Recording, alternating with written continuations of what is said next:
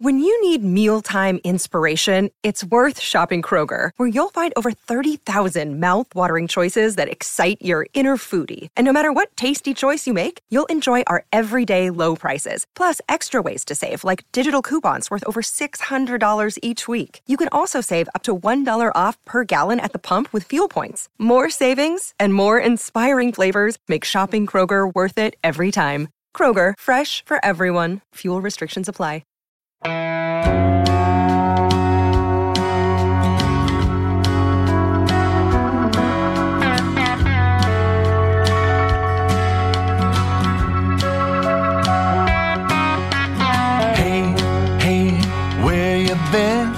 Buckeye Talk is about to begin.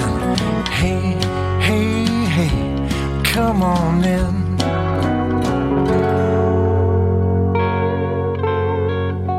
Welcome to Buckeye Talk. It is another Monday Madness. I'm Nathan Baird from Cleveland.com, along with Doug Lesmerises, back from his, 40, 50-year college reunion?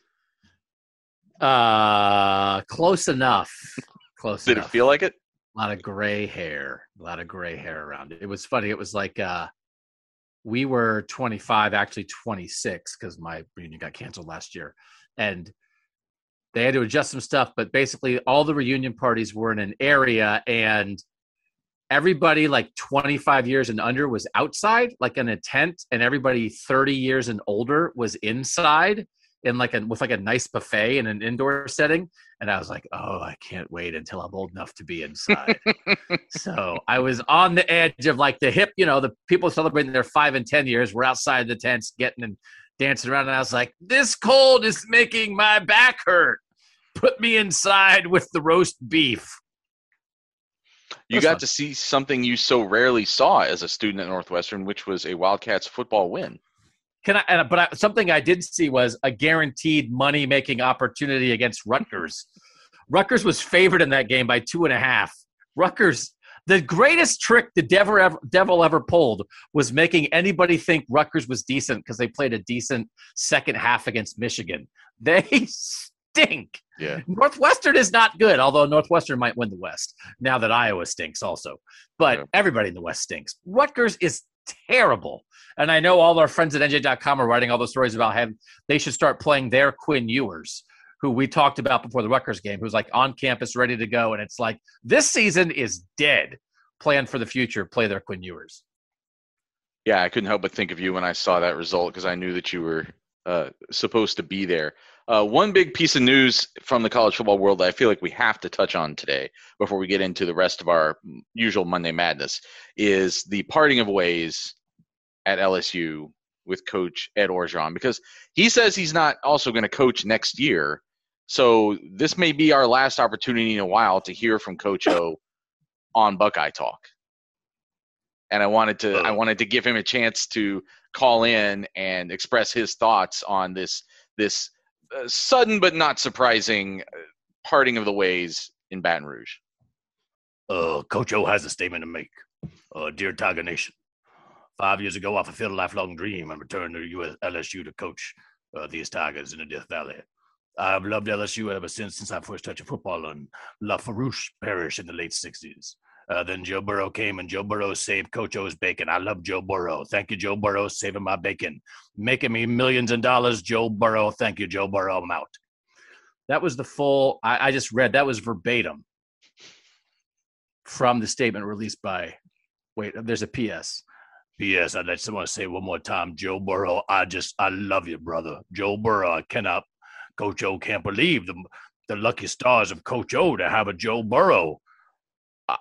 Coach O is still stunned that Joe Burrow was Joe Burrow. Let me count the ways. 1 million, 2 million, 6 million, 17 million. There's nothing that a coach longs for more, and a coach is long life than a quarterback. And when that quarterback you found is Joe Burrow, you never forget Joe Burrow again. And I couldn't find another Joe Burrow. So Coach O out. No more Joe Burrows. No Coach O. We don't have to get into this, but some of the stories that are now coming out about the Coach O tenure as it relates to just like random women around the greater Baton Rouge area are fairly fascinating. You can find them for yourself on Twitter, but they paint a picture of dysfunction and nonsense that was sort of draped over that program pretty much from the moment that Joe Burrow threw the last pass, took the last knee, whatever, in the national championship game. It is quite a dichotomy for Buckeye Talk because Coach O is out and Stetson Bennett is the best player in college football all of a sudden. Yeah. It is unbelievable. The world's been turned on its ear. I was thinking today, though, so Coach O is the third straight coach to win a national championship at LSU. Which is weird until you stop and think about it, and it's Les Miles won one there, and Nick Saban won one there. So 3 straight. Is LSU a better job than Ohio State? No, but it's probably a better job than those of us in Ohio realize and would think about. You're still in the same division as Bama, and that's real. Yep. You're in you're in Louisiana, which is talent rich, but it's not quite like being in Florida or Texas or California, right? That you're still fighting a lot of people. You should own the recruiting in Louisiana, and they do. But you still have to go out and fight for guys in Houston and guys in other areas of the South. But it is like an excellent job. And I know everybody down there says the AD down there is going to swing for the fences with somebody. So it's hard. You have more obstacles. And I think you probably have, I think some people would argue that Ohio State's the best job in the country, right? Because you have almost all the resources of all the schools in the South without as many of the obstacles. And probably without, even though it's incredibly pressure packed, maybe not quite the same as sort of like the win at all costs stuff in the SEC. Although, watch an Ohio State coach lose 4 games 2 years in a row and ask if Ohio State's win at all costs or not. It is. So, but it's probably, it's definitely top 10, probably definitely top 7, maybe top 5. And so they should get somebody really good. But I think Ohio State's still better. Do you think Ohio State's still better or no? I do think Ohio State is still better, but partially because they get to kind of they don't have their Alabama that they have to deal with every year. And it's not just their Alabama. It's always the sub-Bamas that are swimming around, right, who are always nipping at your heels, ready to jump up. So although that was LSU a couple of years ago and they won a national championship, and it's been that way, they won 3 in the last generation or however you want to say it. So yeah. It did make me think it's probably a better job, like you're saying, probably a better job than we think of on a day-to-day basis. Alabama is a better job. It depends on how you define job too, though, because right, the pressure and the expectations at a place like Bama are so insane that maybe that disqualifies it from being in that conversation too. And like, for instance, I think we always would throw like a job like Texas into this conversation. And I know like my college football playoff co-host Shahan knows all that stuff in Texas football very well. And like, just like Texas is so difficult to navigate with the boosters and the influence of the donors and stuff that I don't know what that's like at LSU. But if LSU is just like, hey, we're in the South, we're in a fertile recruiting ground, everybody here really cares about football. And you got to play Bama, but like come coach football and like, kind of do your thing and you'll be okay. There are parts of that could be better than some other places where you're fighting the administration or you're fighting a culture where the boosters feel like they run the place. I don't know enough about LSU to discuss that. But again, it's possible LSU is like way, way, way up there in a way that we might not immediately think. Yep. So we don't have an Ohio State game to recap this week, coming off of the off week. This is what we usually do with the first segment here. I thought we would spend that time recapping the first half, sort of. And I thought we would do it in a way that just ties into what I'm writing for the Monday Madness column for Monday morning, which is kind of doing my awards, giving out my Ohio State awards for the first half of the season. I tried to come up with some categories. There's some obvious categories here, but there's some others that I thought would get us to some interesting conversations. So just to start things off, the obvious one, most valuable player. Who do you pick as Ohio State's most valuable player for the first half of the season? And this is not who I would have assumed maybe that I'd be going with at the start of the year, just because there are so many other talented guys on this team that you would have thought would have maybe been the reason why this guy has the success he's having. But I think I have to pick CJ Stroud for Ohio State's MVP at midseason. This is similar to like the discussion we had when we drafted. So like What? But I did not pick him. I took Trevion Henderson with the first pick. So you don't think he's the best football player on the team, right? No. So why is he the MVP? Is it because he plays the most important position and he's done a good job? Yes. And is it because you think that if he was not doing it, they wouldn't have somebody who could do it at a level that would make them as competitive as they are? Because I think taking the backup into account is a fair thing to do in an MVP conversation. Yes, and that's not even necessarily a dig at Kyle McCord. It's just a fact that I don't think he's there yet. Yeah, I don't know. Like, he's not the best player. I'd pick Garrett Wilson. Like, it's just how you see it, right? I mean, like, Garrett Wilson just, like, does his job at an incredibly high level all the time. His presence on the field scares the crap out of defenses. If you try to put guys in the box to stop Trevion Henderson, he will set your defense on fire. If you have to respect the passing game, and again, I know it's the same conversation again, but they have two of them, and I know they have a lot of them. But at some point, like, I'm just not going to not give awards to receivers because they have too many good receivers. And CJ's not one of the, I don't know. I guess it'd be interesting to try to find out, like, CJ Stroud is the blank best quarterback in college football right now. Like, the way he's playing on a game-to-game basis, let's say the last 2 weeks, he's the blank best quarterback. I don't know what the answer to that would be, but I just think Garrett Wilson is higher on the list at his position than CJ Stroud is. Even if CJ's top 5, I think Garrett might be 1. So I think I would still say Garrett because I do still think this passing game is what makes him go. And the quarterback happens to have a bevy of receivers to throw to help him perform at a very high level. And that is not a criticism of CJ Stroud.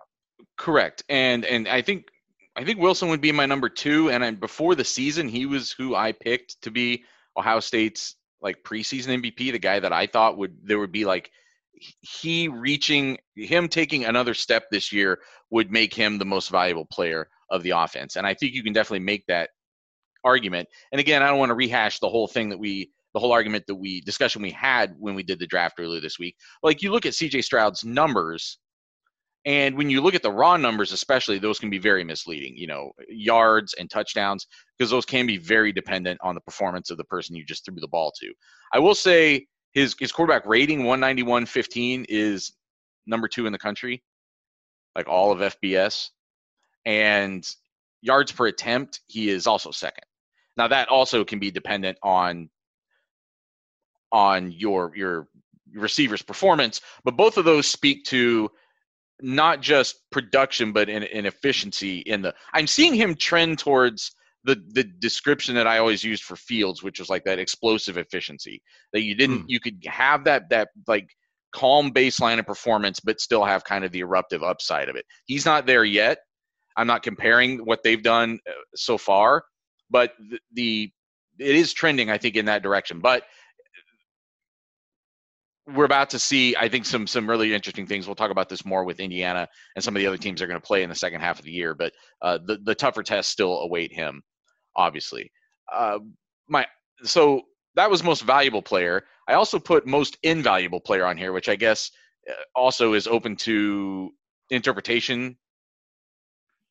Well, doesn't it mean the same thing as most valuable?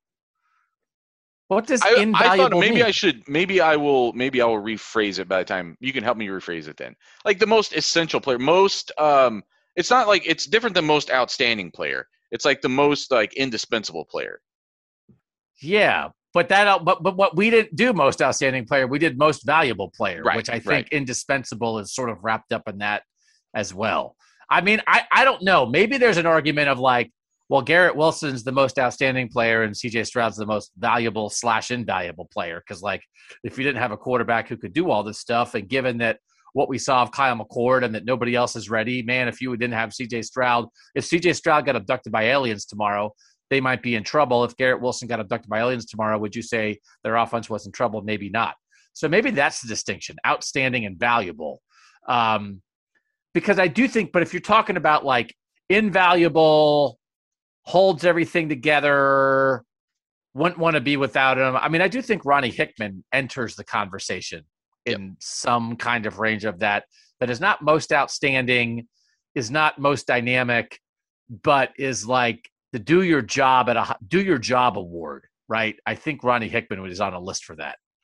That's exactly who I was thinking of. I almost think that I came up with that answer before I wrote the category, because I wanted a way to recognize what he has done for this team in the first half of the season.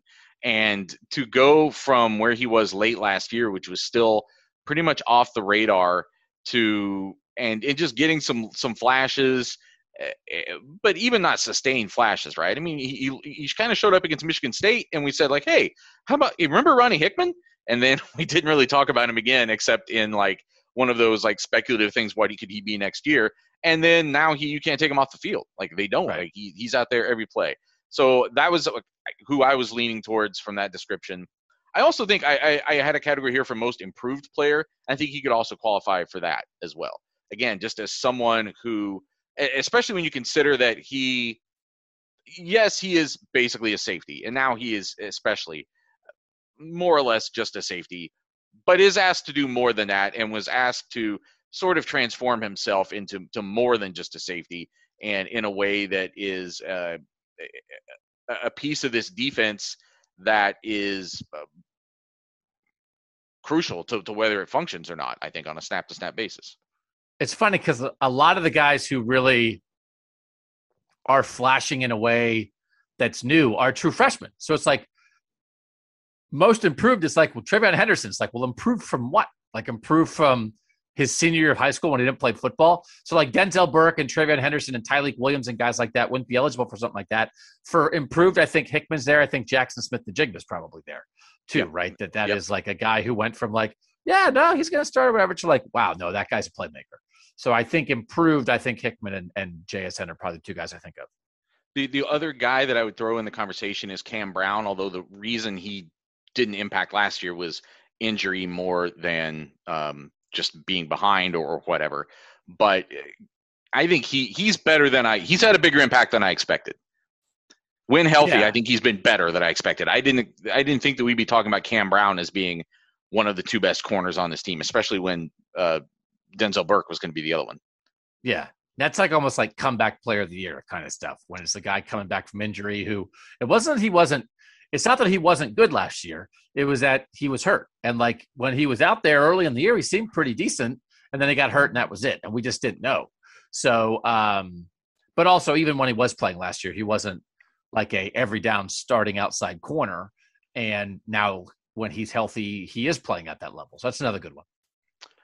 Freshman of the half year, besides Stroud. If you're going to make Stroud the most valuable player, which is what I was leaning towards, who would you nominate as, or who would you recognize? And I think this is without question, even though I took TreVeyon Henderson number one on my thing, I think this has to be Denzel Burke, just for the impact that he's made on this team. I don't know. I still might take TreVeyon. I think if you didn't have a ferociously dynamic running back as part of this offense, you do put a little bit of a ceiling on this offense and give defenses a way to play the Buckeyes. And when you fear that TreVeyon Henderson might go 70 yards every time he touches the ball, I think it changes how you have to play them. And so as much as a number one corner is a huge deal, and Denzel Burke has done it from the jump, and TreVeyon Henderson had to ease into it, I think TreVeyon Henderson would have done it from the jump if they'd have played him more. So I still think I would go with TreVeyon, because I don't like, since he became the starting running back, has he done anything wrong? Like, it's funny that you mentioned that. I would say no. Like largely he's done nothing wrong. Ryan Day has a couple times when he's been assessing TreVeyon Henderson made this allusion to he's got to take care of the football, which makes me wonder if they've seen things on film. Like, is he getting loose with it? Is he getting a little or something? But maybe they're just nitpicking too, to kind of keep a guy who's blasting into the stratosphere kind of down to earth a little bit. But no, I mean, what has he done wrong? I mean, he's averaging like 8.5 yards a carry still or whatever. So let me just get this straight. Ryan Day is finding somewhat negative things to say about the freshman All-American who has set the world on fire and broke the freshman record for rushing yards in a game. Yep. To me, that just means he's awesome, Yeah, right? yeah. As we've I think you're covered probably many right. times. I think all of our listeners are now on alert for Ryan Day criticism means the player is good, and Ryan Day praise means he's trying to lift the player up because he might be having a little bit of a struggle. Like we just it's reverse psychology across the board on almost everything that Ryan Day says specifically about players. Because if he doesn't try to come, has he fumbled? Was he fumbled? One fumble? I can't, and he hasn't lost a fumble, I don't believe. So, it's for real. Like, we're really going to ball security the guy averaging 8.5 yards a carry because we can't come up with anything else because he's freaking electric. So, it's almost one of those things where, like, it's the opposite of, like, when you say that, like, when you're talking about grades and, like, that's a bad sign. It's like, if you're talking about ball security with a guy who hasn't fumbled, that's a good sign. Right. I thought you were going to say he's brought up, like, pass protection. Because that's another one, too. It's like, well, it's like, and like when they talk about receivers blocking and stuff, it's like, well, it's because all the other stuff they're awesome at. Yeah. Here's my case for Burke. And because, again, I picked Trevion Henderson number 1 in the draft. So I have no illusions as to how great Trevion Henderson is. But if Trevion Henderson didn't exist, or if he decided to play at Virginia, whatever, I think Ohio State would still be 5-1 right now. I think you're right that it makes that offense less dynamic. It makes them more vulnerable against better defenses. I think Ohio State would still be 5-1 right now. I think if Denzel Burke had stayed in Arizona, Ohio State might have already lost twice. Like to Tulsa? Maybe to Minnesota. And he wasn't great against Minnesota, but now just imagine that opening night where Ohio State doesn't have Sevyn Banks, Denzel Burke, or Cameron Brown. Yeah. Also, if they had started Trevion Henderson against Oregon, they might be 6-0. So, okay. I'll listen to that. Listen, I'm not so sure. We should probably check on this. I'm not so sure they're not the 2 best freshmen in the Big Ten. True freshmen, right? Because CJ Stroud is a second-year player who keeps winning Freshman of the Week because he redshirted last year because he barely played. Yep. So, but like true freshmen, guys who were in high school last year, is there anybody in the Big Ten that's better than Trevion Henderson and Denzel Burke or more valuable? Nobody like jumps to mind. And if they were, they would have maybe won Big Ten Freshman of the Week by now. Yeah. Like Ohio State, we'll find out, like whoever wins it this week when Ohio State isn't eligible. But right. Most weeks it's probably just going to be Stroud because the quarterback at Ohio State's always going to put up numbers and he qualifies. It's almost like one of those things where like at some point do you just like take yourself out of the running? Like, do you really need to win it 9 times? No, it's like one of those things. Call it the CJ Stroud Award and give it to somebody else. Yeah. I remember John Larroquette, you remember from Night Court. He played Dan Fielding on Night Court. And he like won the supporting actor comedy Emmy for like a bunch of years in a row. And finally, at some point, he just said like, I'm not, like, take me out of it. Like, I don't need to win this every year. Yeah. Which is kind of like one of those like humble brag things almost where like, just I don't want to be eligible this year because I've won it 6 times or whatever it is. So very current reference. Yeah, by you on that night. But But they're doing a Night Court reboot with John Larroquette. Really? And John Larroquette's going to be on it. Really? I didn't know that. Yeah, Google it. I heard someone talking about it. It's very exciting for people who love things from the 80s. R.I.P. Harry Anderson. And Marky Post. I know Marky Post did just pass away, yeah. Yeah, everybody. It's just John Larroquette standing in an empty courtroom being like, oh, it's so sad everybody else died, but I'm still here. And I won another award. I'm back in. Is Bull, what was his name? Bull, the bailiff? Again, just shedding listeners. Ross. Absolutely. We've now gone to, we're naming the cast of Night Court. It was the 4th best show on Thursday nights when it was on its own network. And we're spending 90 seconds. I couldn't think of a more current reference of somebody who just took themselves out of the running, but maybe somebody else out there. Text it at us if you think you have something more recent. But I bet we're getting some texts about people who, man, I'd forgotten about Night Court. Thanks for reminding me.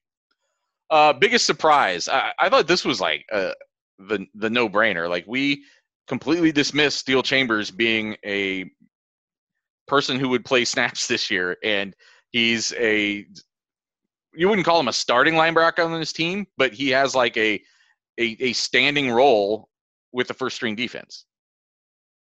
Yeah, like good surprise, because there's some weird surprises kind of. We'll get to that in a second.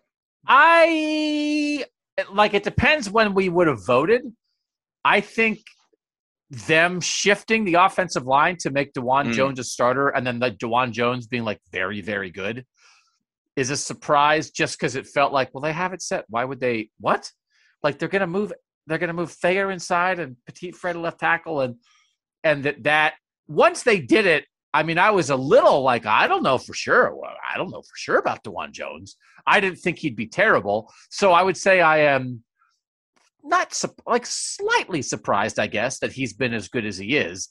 But I'm more surprised that this is if you would have said in July, this is what the starting offensive line was going to be. I would not have expected that. But Steel Chambers is also an excellent one. And then again, like Denzel Burke, huge surprise. But like we already covered that, freshmen are often surprises, but I don't think anybody had him as the best cornerback on the team this year. No, I think people saying that maybe he could be in the mix, like if they went to a 3-man rotation, that he would be one of the guys. I think that was in the cards, but like starting on opening night, and even that at the time seemed like, well, Brown and Banks aren't playing, so somebody's got to start. And then he's just never left the starting lineup. He's just been that good. I would go with Chambers just simply because of how dismissive we were of it, or maybe I should just speak for myself, but like I was too. It was, okay, he's going from the number 5 running back to being like the number 7 or 8 linebacker. What we made fun of it being like the most overcovered story of the preseason, but now he's a guy, and I think what is me, I guess I'll say this: if you had told me that like, well, like Dallas Gant and Kayvon Pope aren't even going to be on this team anymore at midseason, and Palie Neatote is not really ever come around to being something, so Steel Chambers is actually going to have to play snaps, I would have been like, oh, okay, well, yeah, I guess I understand that. But he's actually playing. I mean, he's playing well. He's proved, I think, that he deserves playing time and can actually help this team. I mean, there certainly is opportunity there at that 100%. And if their linebackers were recruiting like their receivers are, then there wouldn't be opportunity, because they would be like, oh, it's like, hey, Brian there. Hey, Brian, we got a converted safety here who wants to play receiver. What do you think? You think he can get time? Think he can squeeze his way in there? Brian Hartline would like slam the door in your face and be like, I got 5 stars who can't get on the field. No, I don't need a converted safety in this room. But linebacker, the way things have gone, has created opportunity. All credit to Steel Chambers. He has played very well. I think people need to keep in mind that they lost their 4 best linebackers, and that the linebacker standard at Ohio State right now, let's say over the past let's say in the Ryan Day era, 3 years, right? The standard, and this is going to sound like criticism, because I guess it is, like the expectation level of what is a guy at this position supposed to do to start here. I think is it the lowest of any position? I don't know. And again, they just had 4 good players. Everybody liked them. Baron Browning and Pete Werner and Tuck Borland with Justin Hillary. We all know it. But, I mean, it's not Chris Olave. It's not Travion Henderson. It's not Jeff Okudah. It's not Chase Young, as we've covered it before. So Steel Chambers, they moved him partly because they needed help. And he has done an awesome job helping them at a position of need. I would just be a little careful about because it's like, well, there's an opportunity for there that probably frankly shouldn't be there, because like they kind of need to raise the linebacker level up to where the standard is at like almost every other position on the team, frankly. Yeah, no, I hear what you're saying there. You have a better perspective of it over 20 years, but I think your point that just relative to the other positions right now, I think that is probably true. I will say, they have 2 other starting linebackers who are the early down starting linebackers who he plays over on later downs. So true. That says something. And they didn't they didn't give Craig Young those snaps, a guy who has linebacker experience. They didn't. I don't know who else. That's the other thing, is like, I don't know who else would be better suited for what they're asking him to do right now. So it does make me wonder, though, next year you get a new batch of young linebackers in who are more conventional linebackers. How does that shake out when there's another position battle there? He's got some more competition. We'll see. But for now, he is helping them do some things. Biggest mystery. This is the one where I put Sevyn Banks, just because I think the preseason draft prognostication didn't do him any favors. I looked like today, for instance, I was looking back at his stuff. Pro Football Focus had him allowing receptions on all 11 of his targets against Alabama last year in the national championship game. Now, you could be playing a zone defense where that sort of thing happens, but that's still 11 for 11 is pretty egregious. So there were definitely still, I thought some of the expectations of him being a first round pick were a little bit out over people's skis, but there's still the idea that he has been such a non-factor so far is what's the mystery to me. I agree, but it's interesting that there are like multiple candidates because this has been a little bit of a mysterious season. Mm-hmm. And I don't know if it's just because Ryan Day talks about injuries less than Urban Meyer did, because Urban was frankly kind of upfront with a lot of injury stuff. And that Ryan, again, it seems kind of purposefully keeps talking about this, well, guys practice a certain way. And it feels like how you practice in a week is absolutely translating to how much you play on Saturday on a week-to-week basis. But I would throw Harry Miller in here. Mm-hmm. And that a guy that we was like, okay, well, he didn't have a great year last year at left guard, but we assume he's going to be the starting center. Lots of guys struggle in year 2 and pop in year 3. He's a 5-star recruit, and like it's just been Luke Whippler. And there was an injury associated with it, but now he's back, and he's like, right, when you and Steven are watching like who's taking pregame snaps, it's like Harry Miller's snapping to the 4th-string quarterback and stuff, and it's just like, okay, well, we get it. Luke Whippler's the guy now, but like Harry Miller is like not involved in the offensive line anymore. In a world where Matthew Jones and DeJuan Jones have both carved out very important roles for themselves, and like Harry Miller and Luke Whippler, and Harry Miller is just like a non-factor.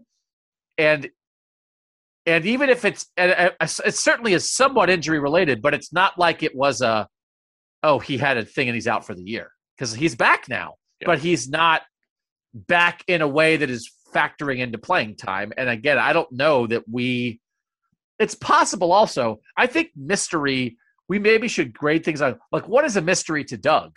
Because I'm just confused and I don't know what's happening. And what is a mystery like to everyone? Mm-hmm. But Harry Miller is at least still a mystery to me. I know you're texting stuff out, 614-350-3315. Oh, he's walking off practice doing this, or his leg braces. Like, you're providing information, and I'm just sitting at home on my couch scratching my head like a gorilla. Well, no, I think, but what I appreciate is the perspective that you have of sometimes things that we see maybe for the first time. You can be like, oh no, like we've experienced this like 4 or 5 times in the past, and this is what these signs have meant. And even if it's a new coaching staff, it's not the Urban Meyer way of approaching some of those things. But you're right that Ryan Day's secrecy in this regard is part of the reason why some of this has been a mystery. And at least with Harry Miller, he was just on the unavailable report from the jump. So we knew something was up there from a physical standpoint, some kind of medical standpoint. With Banks, that wasn't the case. And that, right, as we've talked about before, that's contributed to it. By the way, it is weird. Like, I still follow I still get text updates, like the Twitter updates from Mike Carmen, who I used to cover Purdue with, and like all the time, like every week, there's like multiple times a week where it'll buzz in and say like, oh, here, Jeff Brom just told us information about the medical status of a football player. And I'm always like, man, that must be refreshing. Yeah. We know that this guy is hurt for this reason and won't play for this long. And it didn't prevent them from going and winning a game on Saturday. How about that? Biggest absence, I put Josh Proctor here. It just feels like that this is the one place, even though that there's reason to expect this defense to keep getting better, it's the one spot where I feel like they may not be able to get back to where they could have been. Like, it's the one place where they can be a better defensive line than they were on opening day. They can be a better linebacker unit than they were on opening day. The cornerbacks can be better than they were on opening day. I just don't think the free safety position will be better than it was on opening day, probably, or certainly better than where it could have been by the end of the season if Proctor had stayed healthy. No, I think I agree with that because they're not. I mean, that we've had sort of the mysterious guys we just talked about. They haven't had like another absolutely right, like devastating out for the season injury for a guy that they really need. No, I mean, Tyreek Smith's been out for 3 weeks now. I was gonna say him, and it's like, well, that's like more snaps for JT, excuse me. But like, I think Tyreek Smith is the runner-up in that category. Yep. Best assistant coaching performance. This is where I got into talking about Harry Miller because I would put Greg Studrawa here for the thing, and also where I would talk about the offensive line too. That you, middle of preseason camp, you flip your offensive line on its ear, and then on top of that, you don't have Harry Miller, who was supposed to be the presumptive starting center and was a returning starter on this offensive line. And like all of the analytics say Ohio State's offensive line has been either good or great. Football Outsiders has them in the top 5 of a lot of their offensive line metrics. They have them number 1 in yards per carry on standard downs, which is sort of the most basic thing, but like it's just a normal down and you line up and run the ball. Who gets the most yards? They have Ohio State number 1 there. And Pro Football Focus has OSU first nationally in run blocking and 25th in pass blocking. And we've talked before about the wonkiness of those, but that's a good combo, I think, there. So and then on top of that, Studrawa was out for like 2 weeks, and somehow, and you could, I guess, argue either way whether that should make him more or less eligible for an award like this. But I would say, without buying too much into the coaching spiel, that your development up to that point and kind of the way that you have built your room are important in helping you get through a little blip like that. So I picked Studrawa as my best assistant coaching performance so far. Yeah, and a little nod, and Steven has mentioned this, like a little nod to Kennedy Cook, who's the grad assistant with the offensive line who sort of held things down while Stud was out. It is interesting. It's one of those things. What's a better sign that when you're out, you've trained everyone around you so well that they can survive without you so that you're not missed that much? Is that a better sign? Or is it when you're out, things fall to absolute, complete chaos? Because if you're not there on a daily basis, nobody knows what to do. So I think you can spin that however you want to spin it. Both can be true. I think in this situation, you've got a bunch of veteran guys in Thayer Munford and Nicholas Petit-Frere, Matthew Jones, who have been around.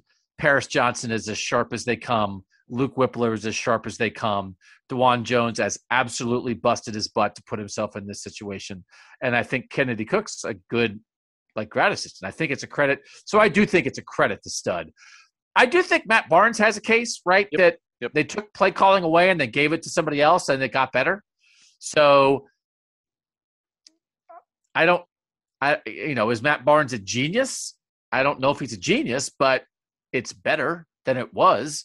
And it was kind of like, well, he at least had done it a little bit before, and like kind of Al Washington and Larry Johnson really hadn't. I'm not saying, and I know Larry Johnson again is much more involved as well. So we don't want to give too much credit to Matt Barnes, but it's like, well, things were kind of not working and they switched it and it's improved. So I think he would be in the running as well. I actually think a lot of people would say Matt Barnes because it's such an obvious thing, but I think your Stud point, it is very well taken in your argument there. And I think that actually might be the better answer. And the further argument for Matt Barnes would be he's still the secondary coach of a very young secondary that is playing better than people expected, probably. Especially if you had told them they were going to lose Josh Proctor and Sevyn Banks was going to kind of be a non-factor before the season. Yeah. Last remaining category, biggest remaining question. I'm trying not to have this be as broad of an answer as I first wrote it, but like, how vulnerable is this defense when it plays a either more dynamic and or better coached offense again? I still feel like the trend is real. That doesn't necessarily mean the defense has arrived. And Oregon didn't just beat Ohio State with some skill guys, because I don't think we looked at them offensively skill-wise. I think you have to have respect for like what CJ Riddell was doing, but like it wasn't skill that beat Ohio State that day.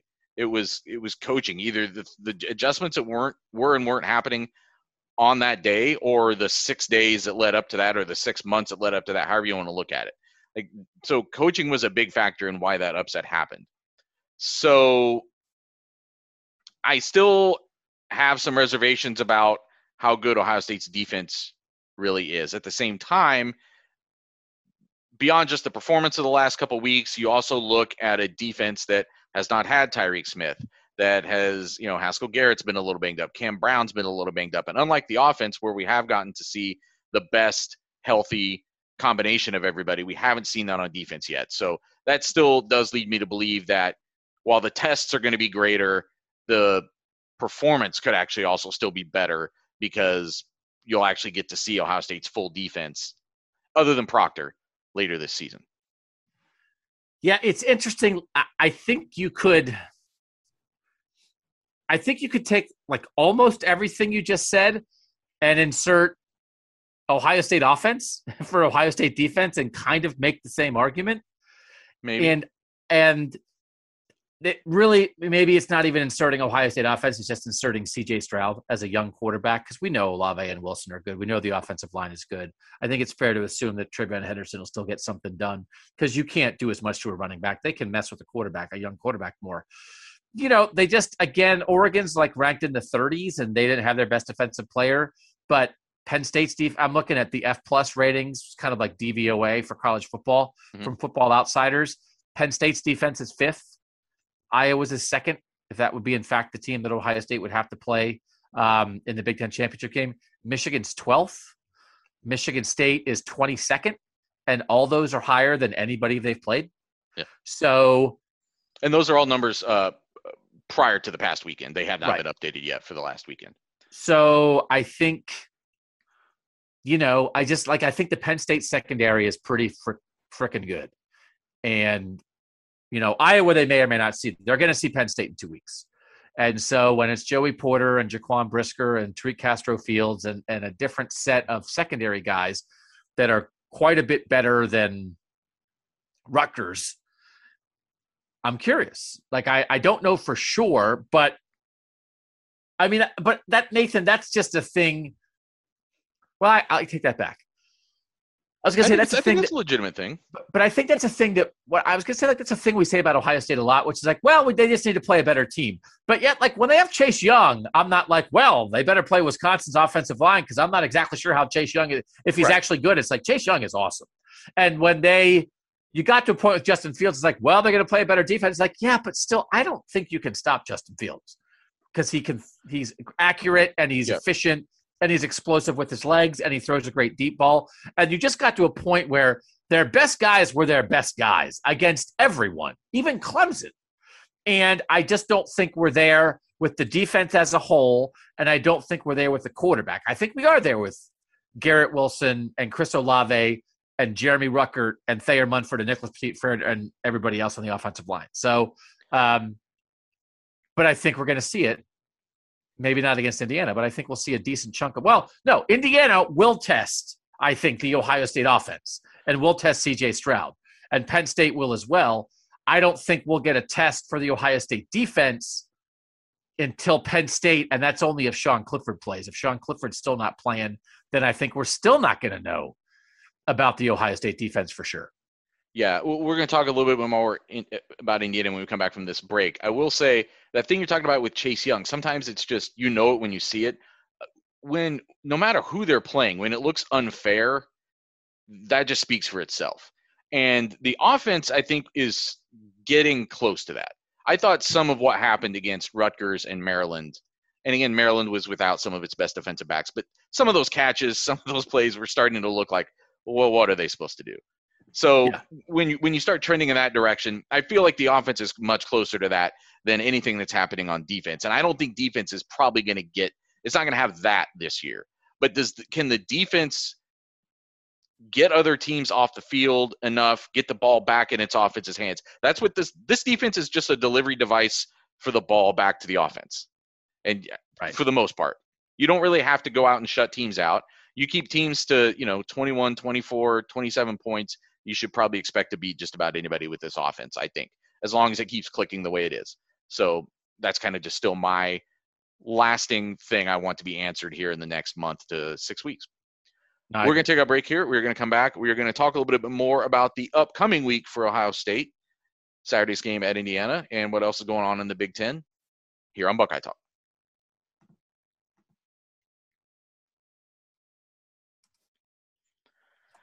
Time for the Monday Madness categories. Our first one is always Story of the Week, and it's going to extend off of what you were just saying, but it says, how does Ohio State / and actually probably more so CJ Stroud respond to a strong defense? And Indiana is not a very good football team right now, but the defense is pretty solid. And I thought they looked pretty solid against Michigan State. They bottled Kenneth Walker up fairly well, and they were even missing some guys. I think Micah McFadden's playing through an injury. Tywone Mullen didn't play. Another starting corner whose name's escaping me right now, I don't believe played. They're missing some important guys, and I don't know if Mullen is expected back for the Ohio State game yet.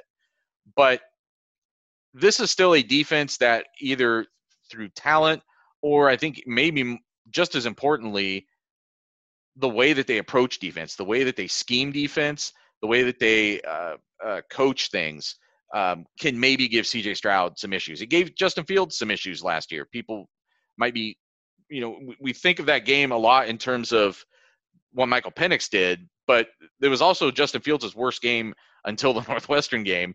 And a lot of it was just the things IU did that Ohio State hadn't seen before, or just new wrinkles on some things that they'd seen before that confused Fields and made him look very human in a way that we hadn't really seen before in a college game. So it makes me wonder, like, even if the talent isn't as good this year for Indiana, what are they going to bring schematically? What are they going to bring in terms of blitzes, where they come from, how they do things up front on the line? Like, what are they going to do to try to confuse him, or at least try to get that split second of thought from him that might be the difference between a completion and an incompletion? And I don't know. I don't want to give credit to a team for having an incredibly disappointing season, but they have nothing left to lose. They should blitz 9 guys from 12 different spots every down because, who cares? People thought you might be the second best team in the East, and you're fighting to be the 5th best team in the East. So good luck. Your quarterback's hurt. Your season's in flames. Let it all hang out. So I don't know how that's going to manifest itself, but we have seen Indiana be good on defense in the past. And when we were doing our preseason rankings about the best people that Ohio State was going to face this year, we had a decent number of Indiana defensive players on that list. And again, going by another ranking, SP Plus from Bill Connelly and ESPN, Indiana has the 20th best defense in the country when they are in the 70s on offense. So this is a team that if it does anything well, it's defense. And if they have their dudes, it might just progress from here, right? That I think it's possible that Indiana, Penn State, Michigan, and if they play Iowa, that would be 5 defenses that are all better than any defense they've faced so far, because the Oregon defense they faced didn't have Kayvon Thibodeau. And the one good player that Oregon had that day, really gave Ohio State problems. Yeah, I would still, even that Oregon defense still might have been better. I don't know how much. Michigan State's played nobody. At least Iowa's numbers that you're seeing on defense so far have come. Their 4 losses are against teams that were in the top 10 at the time they played them. They've lost to Iowa, Cincinnati, Penn State, and then now Michigan State. Right. So they've at least played a very, very credible schedule. I don't know if Michigan State's played anybody that has a winning record right now. True. Including Indiana, who's now 2-4. Right. Yeah. No, I agree. We will have plenty of time to discuss. It's possible there's some frauds lurking in the Big Ten still because of just the way the schedule has shaken out for some teams. And what happened to Iowa on Saturday may be lurking for Michigan State. So we'll see.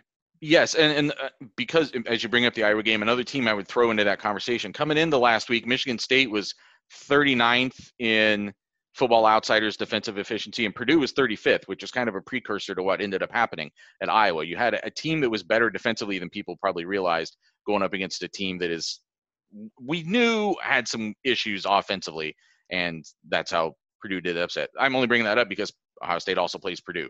So it's kind of a whole second half of pretty solid defenses that Ohio State's going to have to face, and Indiana sort of kicks that off. Anything else that you like? Your big, like, what you're looking for this week? Ohio State, coming off of a bye week, should be healthier. No, I mean, I think health is a factor, and I am eager to see CJ Stroud, and I think his expected continued maturity and poise and progression against a defense that will give him even more to think about and have some good individual guys. Like, I think that's the thing about the Indiana, I think Indiana has a good plan on defense and they have some good individual guys. So I'm just looking forward to more CJ Stroud and more tests for him, and him maybe continuing to throw for 350 yards and 5 touchdowns against everybody. I think it's worth noting Ryan Day over the course of the season, and especially these last couple of weeks when Stroud's had good performances, again, trying to parse between what's coach speak and what's a true analysis, but has brought up how well he prepares. And I think this might be the most important 2 weeks of preparation for him. You probably took, I would assume he took some time off this past week. Like, why push it with that shoulder?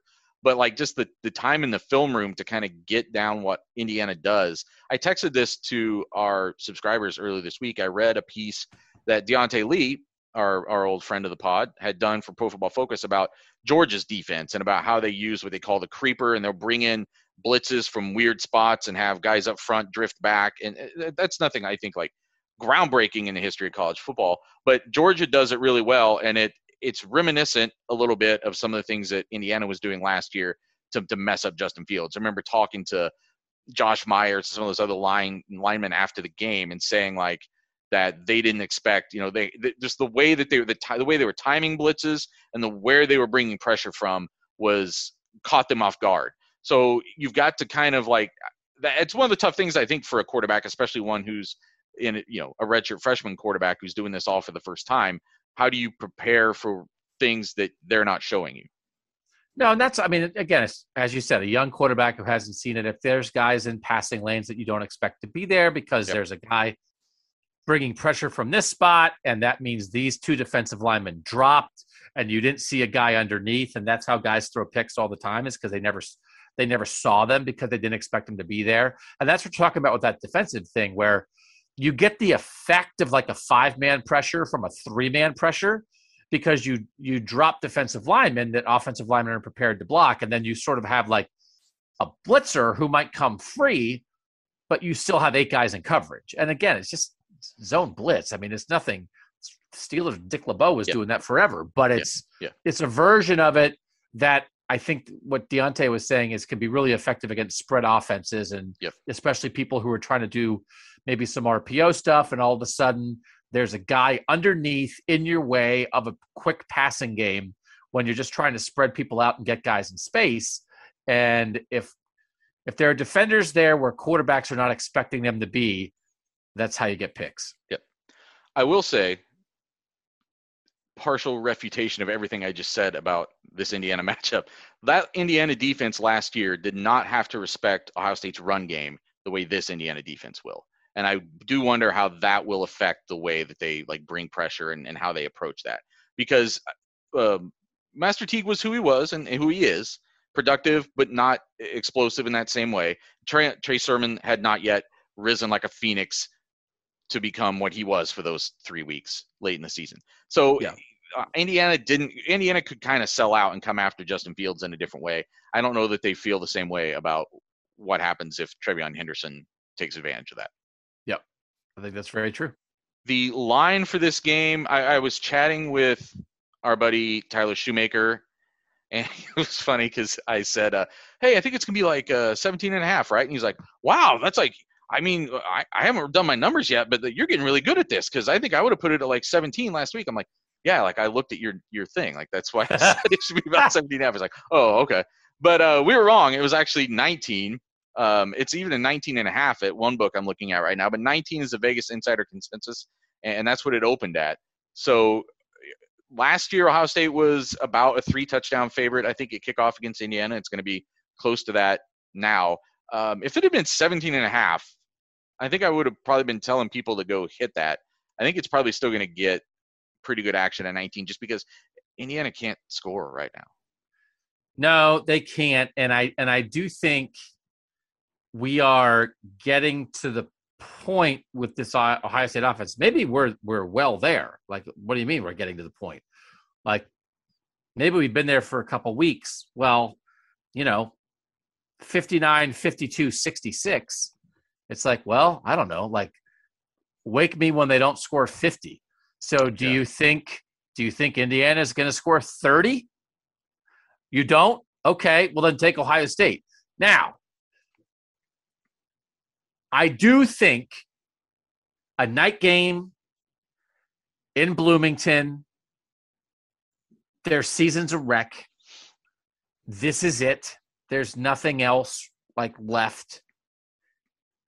That Tom Allen, had his moment in the sun as a great motivational coach who gets the best out of his guys and everybody loves him.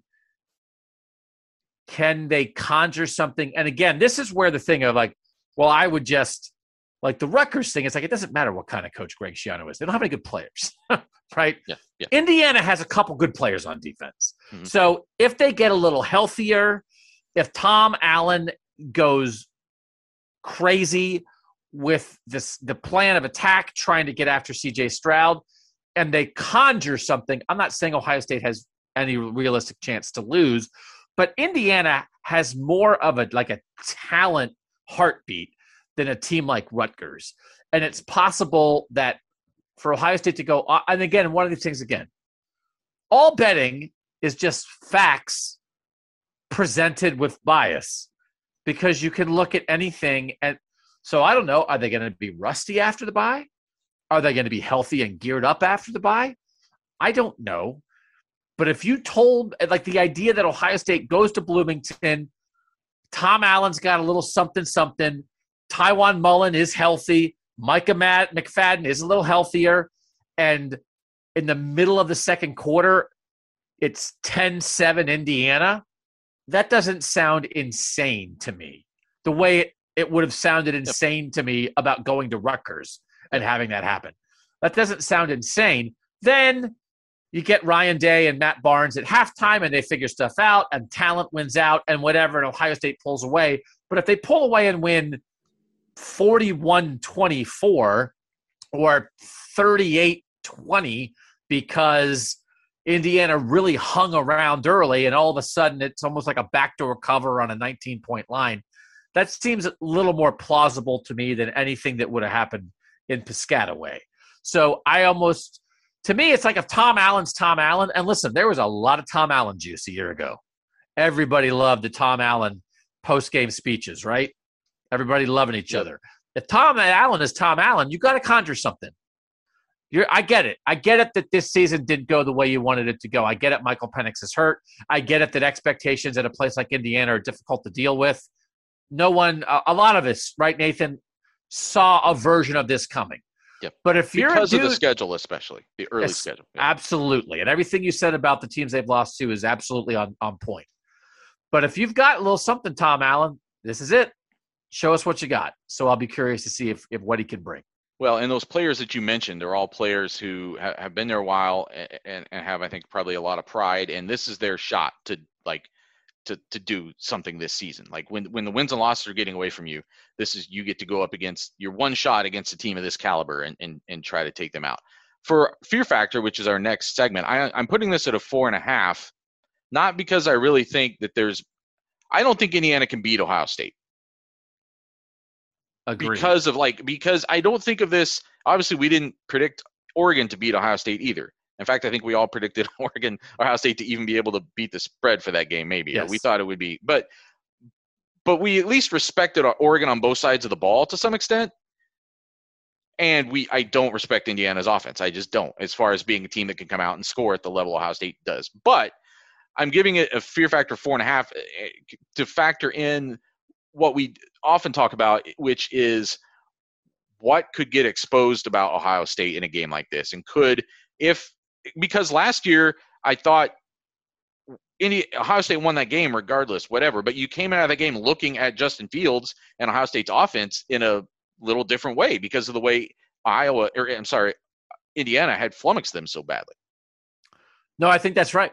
I think that's right. And conversely, if CJ Stroud comes out of this game looking completely in control, not flustered by what Indiana does, making throws with some talented defenders on the field, then you will feel even better than how people feel right now against a maturing, on the rise CJ Stroud, because that's the thing that I think that your point is well taken. Don't respect Indiana's offense. Do respect their defense. So CJ Stroud has an opportunity to really show something where I don't know that we're going to come away thinking any real different about the Ohio State defense, because I don't think Jack Tuttle is going to do anything to really challenge them. We're taking another break. We will come back and talk about my AP ballot and some other things that are going on the national level, and a little bit more about who is the new number 2 team in the Big Ten here on Buckeye Talk.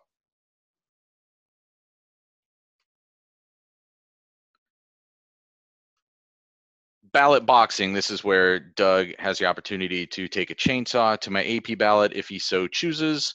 I had Ohio State number 7, which is it's essentially the same arrangement I had last week, except I bumped Oklahoma State up a lot higher than people thought I should have. Where did you put Oklahoma State? I have him 4th. Where do you have Cincinnati? 2. Okay. That I agree with. I do think Cincinnati should be ahead of Oklahoma.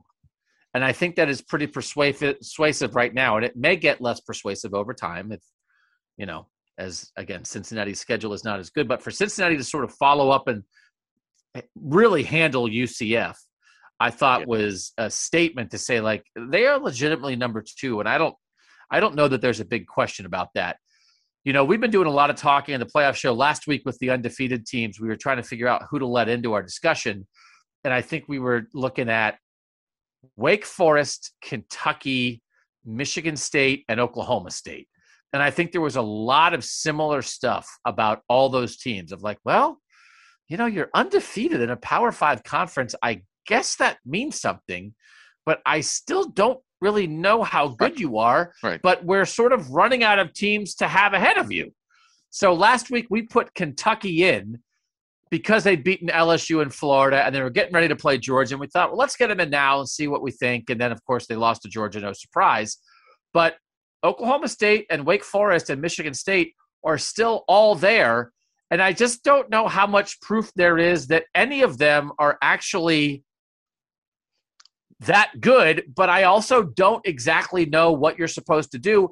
And for Oklahoma State this week to beat a Texas team at Texas that should have beaten Oklahoma the week before, that's a kind of a pretty decent transitive win. Look, there is some stuff on Oklahoma State's resume that's not that attractive. They beat Missouri State by a touchdown to open the season. They beat Tulsa by 5, which I will actually argue is not that different than Ohio State's 21-point victory over Tulsa, but still not that impressive. They win by 1 at Boise State, and Boise State's not – they're traditionally solid, but I think they're 3-4 this year. That's probably not that different in some ways than winning at Minnesota. Beat Kansas State, but then their last 2 games, they beat Baylor. That's the only loss Baylor has, and Baylor's been pretty solid this year. And they win at Texas, which is now an unranked Texas team, but still, all Ohio State's beaten is unranked teams too. So what do you want me to say? Like, at some point, you have to credit where the wins have actually happened, and that's the other thing I've tried to explain to people. There's been some pretty some spicy text message exchange, nothing out of line, but people who dig on me, and I try to explain what I'm thinking. And it's not as if, like, if Oklahoma State loses to Iowa State in 2 weeks, which is their next game, it's this coming weekend. If they lose to Iowa State at Iowa State, it's not like I'm going to be like, I was wrong, or like how stupid was I to put Oklahoma State up there? Because again, it's just the snapshot of what teams have done as of this week. And it is, I mean, we have to go by results and we have to go by comparative results as part of the thing. Boise State. Okay, so BYU 2 weeks ago people were saying, well, if we're talking about Cincinnati this way as a non-Power 5 playoff contender, we should be talking about BYU that way. And then BYU the last 2 weeks lost to Boise State and Baylor. Yep. And Oklahoma State beat Boise State and Baylor this year. Right. So, like, okay, that's like a Oklahoma State absorbing BYU energy, but like BYU was 10th at that point when they were undefeated because they had beaten Utah and Arizona State. So to have Oklahoma State like in the top 8, I think is guaranteed. And again, would Oklahoma State beat Alabama? No, I don't think they would. No. But for the snapshot right now of the season, I think it is reasonable to have Oklahoma State ahead of Alabama. And again, I watched that whole Oklahoma State Tulsa game in preparation for Ohio State Tulsa, and what I came away with is they both suck. Yes. And then Tulsa was playing a 7-point game with Ohio State in the middle of the fourth quarter. Yep. And my conclusion still was Tulsa sucks. So, you know, they're undefeated in the Power 5 and they have a couple decent wins. And so it's a weird year, and I'm not sure what's a definitively better answer. Yeah, no, I think that's what you have to do is come up with a criteria and try to stick to it, and that's what I've been trying to do. And the other thing I would remind people of is nobody can go out and beat a top 10 team every week. Like, you can't come back at me and be like, well, they've only beaten this team that's kind of good. I'm like, yeah, that's what most games are. Like, you play teams that are like, all right. And then, like, what, you know, do you win those? Because not everybody goes out and wins those every time, such as when Ohio State lost this year. So that's when you're arguing and you're making your arguments about teams, remember that sometimes you just beat a decent team by a normal amount of points. It doesn't have to always be blowing out a top 10 team, because that very rarely happens. I have Alabama 5th, Oregon 6th, Ohio State 7th. I think that's reasonable. We've had the Oregon-Ohio State discussion previously, trying to figure out where to put Alabama in relation to all that. Again, like if you go through Alabama's wins, right? Does Alabama have spectacular wins? No, but Ohio State doesn't have spectacular wins. Right. So Alabama did beat Ole Miss, and they did beat Florida, which is no longer ranked by me or the consensus. It's no longer a good win. Oh, I actually think Ole Miss is pretty good, actually. And Ole Miss is like definitely better than anybody that Ohio State has beaten. Ole Miss is better than Maryland, right? Ole Miss is better than Minnesota. So I think that's a fair thing to go by. But again, like anybody who's upset about Ohio State has 3 top 10 teams left on its regular season schedule. Ohio State, if it wins, is going to be respected by everybody. And guess what? If Ohio State runs the table, you know who's going to be the 2 seed in the playoff?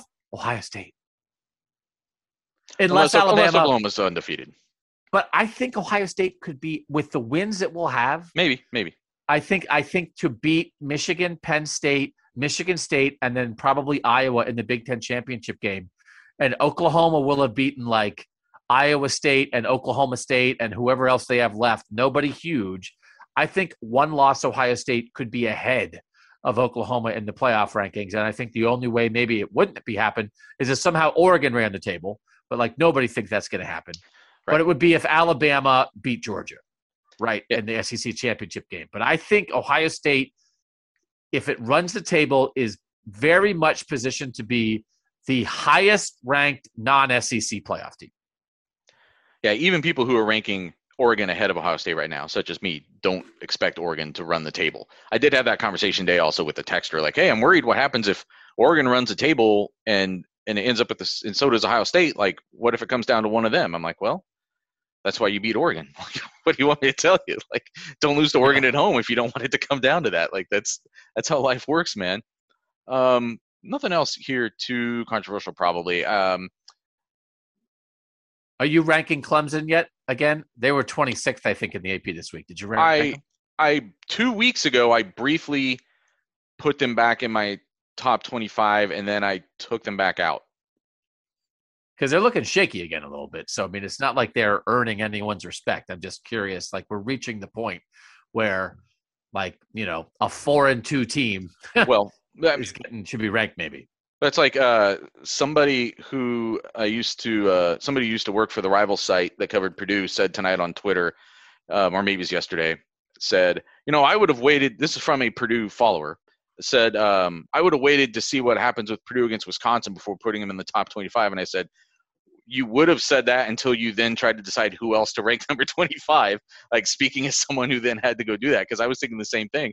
I ended up putting Purdue 25th because who among those teams that you're considering at the bottom has a win as good as going to Iowa and handling them the way they did? And my two zombie teams this week were Iowa State at 23rd and Utah at 24th. Okay. Yeah.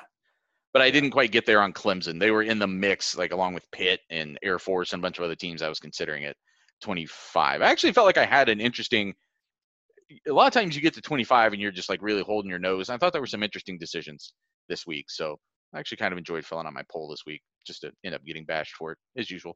As usual.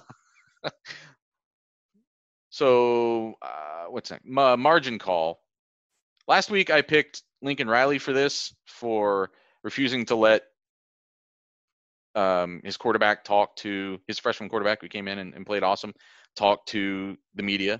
And this past week, the student newspaper at Oklahoma got out a pair of binoculars and went up on a building and looked in at practice and saw that Caleb Williams saw that he was taking the majority of the ones over Spencer Rattler, the majority of the number one snaps, and they wrote it. And Lincoln Riley responded by canceling media for the rest of the week. So I'm putting Lincoln Riley on my list again for just being a coward. College football teams have a right to privacy. But if you want, I guess, that level of privacy, use your $50 billion indoor facility, I suppose. The one thing I would say is, I think if I was advising those student reporters, I would say maybe use that information a little more tactfully. Maybe you don't have to say, we got up on a building and looked in and this is what we saw.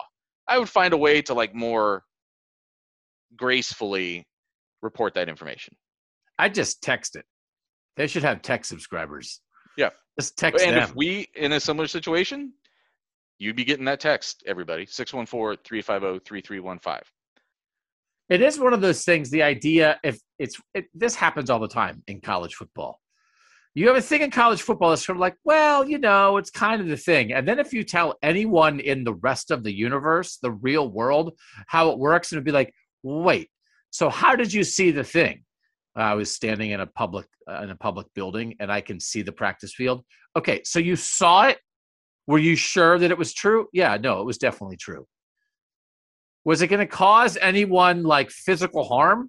Were you putting anyone's life in danger by reporting it?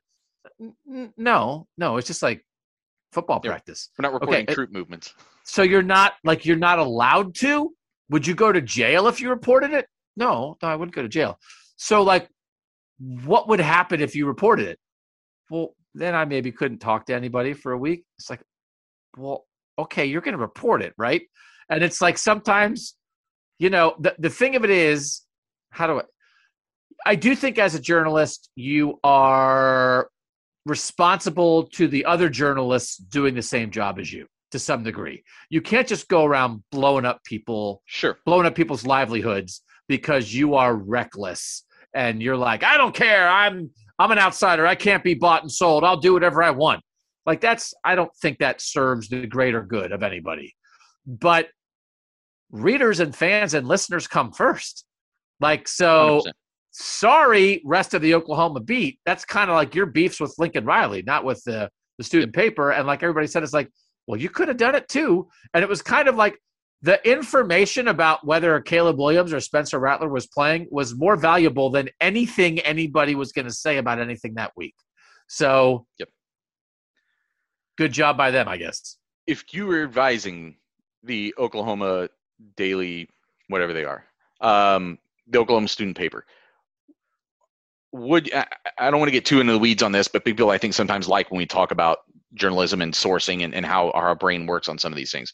Would you have just had them report it? The Oklahoma Daily paper, student paper, whatever, has learned that this happened. like this was the distribution of snaps? Would you have sourced it more vaguely in order to protect the fact that you stood on a building with binoculars and looked in at practice? Or do you feel like the more ethical thing to do, maybe the only ethical thing to do, is say, well, this is how we did it, and this is what we saw. It's how we know that it's true. It's not just something we're hearing secondhand. Yeah. Because they even had Caleb Williams was 12 of 16 in the practice session that we saw, and that kind of thing, which is, there is stuff that happens. There are schools and like some NFL teams and stuff that are like, you can come watch practice, but you can't report this, you can't report this, and you can't report this. And you would not be jailed. You would not be putting anyone's life in danger by doing it. But if you did it, they would just be like, well, then you just can't come to practice anymore. Because we let you in to watch and learn and be more aware and serve your readers, but we told you, well, don't do this because we don't want you giving away the trick plays we're working on or whatever. Exactly. And it's always strategic things like that, though. But Lincoln Riley thought that was strategic. Right or wrong, he thinks the opponent, not knowing whether Caleb Williams or Spencer Rattler is taking first-team reps, he thinks that's strategic. So plenty of reporters enter into agreements for access by agreeing to hold back some information. And so we can't pretend that doesn't happen, and we can't pretend the right kind of agreement doesn't both serve readers and serve the media and protect the team, whatever. I think I would advise the student paper to do it. Absolutely do it. I don't think question you do it. Do it and then decide what you're going to do with it. But you can't do anything if you don't have the information. Right. So do it. And then I think I maybe would have contacted Lincoln Riley and been like, listen, we know that Caleb Williams is taking first team reps. So we're going to report that. Would you confirm that for us? And we'll just if you confirm it for us and we can report a source confirmed that Caleb Williams took first team reps, we'll report that and we won't report anything else. But if you don't confirm it, we know it to be true. And then we're going to report everything that we know.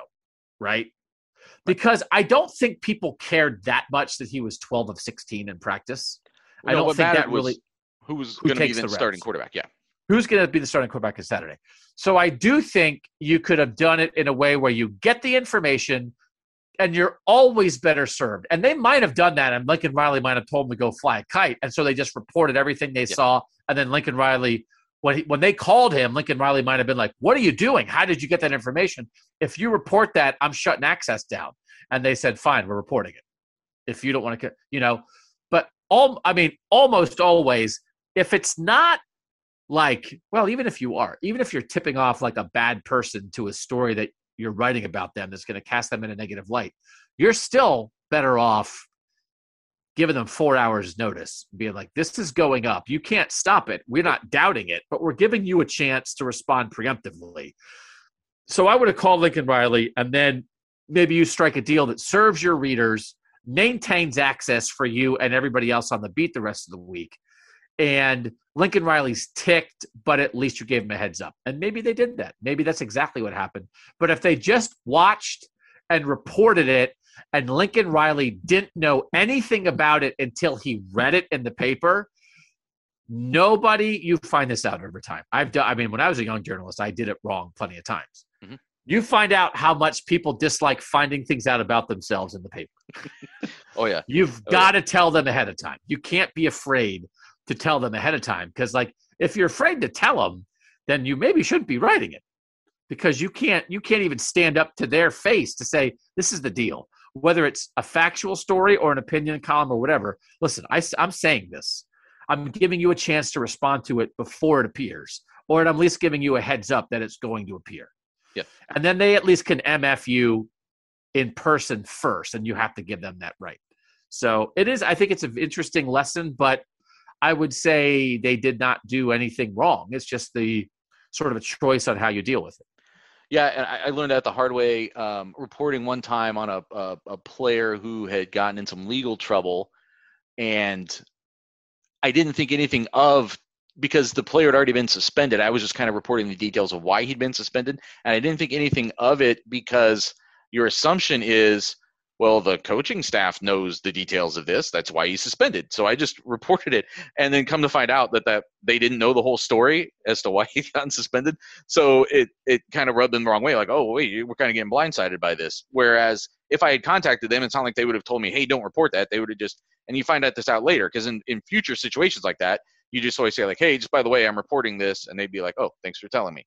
And then they go on about their day because they already know it's happening. So, yep. I will be interested. I think some of those somebody at some point will talk to those student reporters or their advisor, and we'll get some more details on how that all went down. And I'll be curious to see what happened. But I still think Lincoln Riley's kind of maybe a little bit of a coward. So they served the public, though. They served their readers by providing information that they gathered through means that did not break any laws or violate any ethical standards. So, and did not actually hurt Oklahoma football.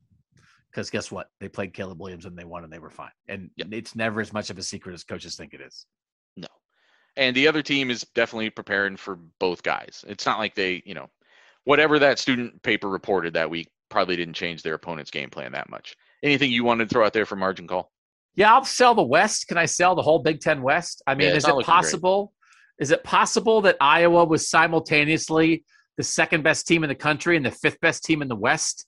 Like they don't even they like everybody. So they have one. So the whole thing with Iowa is that Iowa was 6-0 and had not played a game against the West yet. The rest of their schedules against the West because they were 3-0 against the East and 3-0 in non-conference. But like the East is better. Like they'd beaten Indiana, they'd beaten Penn State, right? They'd play some. So, but now it's like everybody's got their shot at them. So Iowa has one loss, but Minnesota has one loss, has Iowa left on the schedule. If Minnesota wins out, Minnesota wins the West. Purdue has one loss. Iowa has one loss. Purdue's in first place right now because Purdue and Iowa have the same record in the Big Ten, and Purdue has the head-to-head win. If Purdue wins out, Purdue's going to the Big Ten championship game. Northwestern, 2 losses. They have to play Iowa yet. They have to play Minnesota. They have to play Purdue. So if Northwestern wins out, Northwestern's going to the Big Ten championship. But like practically everybody in the West, if they, other than Illinois and Nebraska, if they win out, they're the West champ. So Iowa controls like nothing anymore. They went from number 2 in the country to like they might go. Right now, what's a better chance right now? You think Iowa ends the season 11-1? What's a better chance? Only these 2 options: 11-1 or 8-4. 11-1. Okay, but if you had said like 9-3, yeah, I mean right. It's like, well, they don't play anybody good, but they could lose to Minnesota. Well, they could lose to Northwestern. They could lose to Wisconsin. No, that like right. I mean Minnesota just won at Purdue. Yeah, I mean. Oh, so, and Nebraska, that's the one, like, I could totally see, like, Nebraska beating Iowa for no reason. To save Scott Frost's job on that Friday after Thanksgiving, the last game of the regular season. Yeah, all bets are off. That's one of those weird. So, Hawkeye fans, I will take the blame for this because last week in Madness, I was looking back at our preseason predictions from the Cleveland.com poll, and in the process of doing that, I was also doing new predictions. And my new prediction as far as Iowa, as far as the Big Ten West, was that some Iowa fans would forget to make reservations at St. Elmo's and wouldn't be able to get in for the week of the Big Ten Championship game. So I was giving them other restaurant recommendations. I just moved right past any chance that Iowa would not be the team representing the West in Indianapolis on December 3rd or whatever it is. So it's my fault. They're a weird team. Right. I mean, when they force turnovers and get you back on your heels, whatever, but it's like David Bell was the best offensive player. I mean, we knew that going in. David Bell's the best offensive player in that game. No question. And the similarities between the Iowa game and the Purdue win over Ohio State in 2018. Now, that game was in West Lafayette, and it was by a different score, obviously. But like, the Iowa was a team that was ranked number 2, but one whole side of the ball was very suspect for them. Purdue was probably a little bit better in terms of performance than it's record indicated at that point. They're 4-2 now. They've lost to Notre Dame, and then they lost at home to Minnesota. They'd gone 3 straight weeks in a row where they'd only scored 13 points. And like one of those weeks, they snuck past Illinois. Like they did not look like any. But again, as I just referenced earlier in the podcast, like the defensive performance, like underlying all of that, has been pretty strong.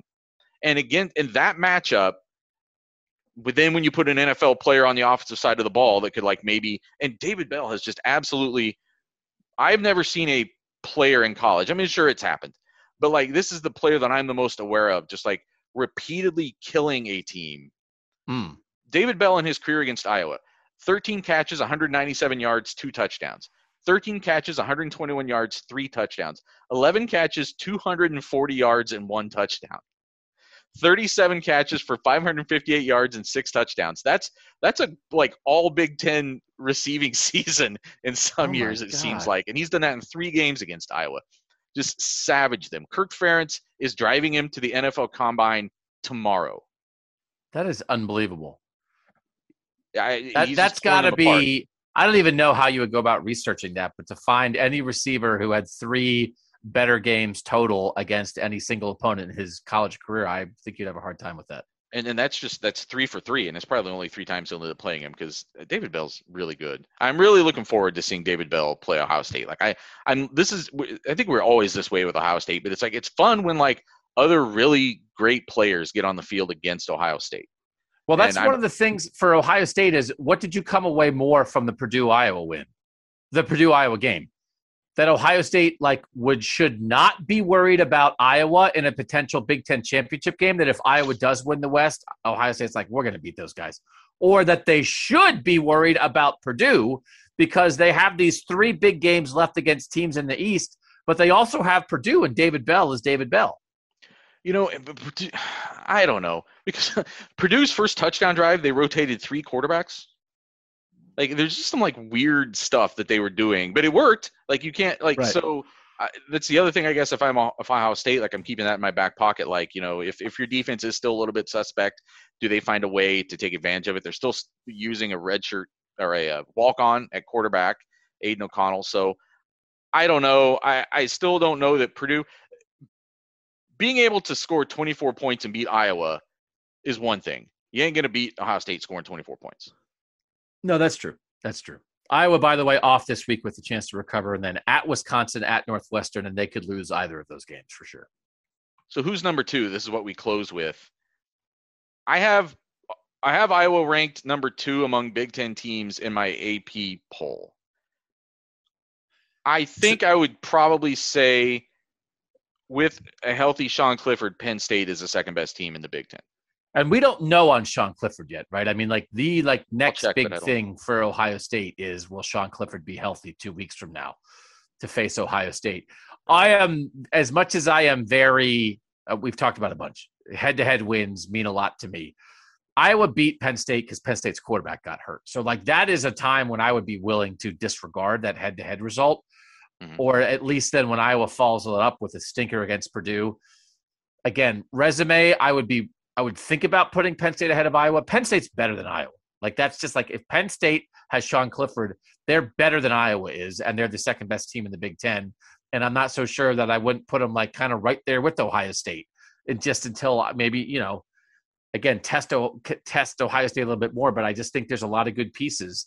I think there's a lot of good pieces to Penn State, and it might remind me a little bit of Alabama, Texas A&M, and that Texas A&M wasn't a perfect team, but they had a lot of good pieces.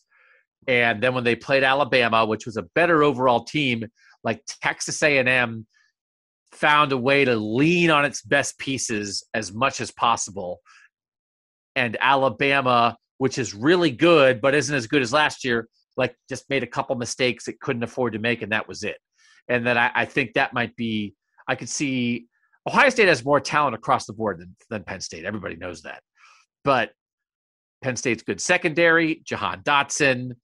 Maybe if Sean Clifford's playing a little bit of a run game with Sean Clifford, and like they have that guy from the Temple transfer with a little pass rush, like I could just see, 1 through 22 Ohio State's better. But man, like these 8 really good Penn State players, Penn State just featured them in a way that allowed them to try to carry the day the way Texas A&M's best 8 players carried the day against Alabama. Penn State actually did just, though, in that Iowa game, lose one of its best players, P.J. Mustafer, the defensive tackle. He's out for the year now. So that's one less guy that they have to try to stop what Ohio State's doing offensively, which I still think is going to be probably still too explosive, but we'll see. But that means that we've come back around now to Ohio State being the best team in the Big Ten. Yeah, if we're discussing who number 2 is. I think the Clifford injury throws that into question for sure, and just the continued improvement on both sides of the ball for Ohio State, even though they're off this week. Well, we'll see if that holds after the Buckeyes go to Bloomington on Saturday. I'll be there. Are you going, Doug? I am going. I'll be there. We'll have a full house in Memorial Stadium for that game, 7:30 Saturday night. Until then, I'm Nathan Baird. He's Doug Lesmerises. And that was Buckeye Talk.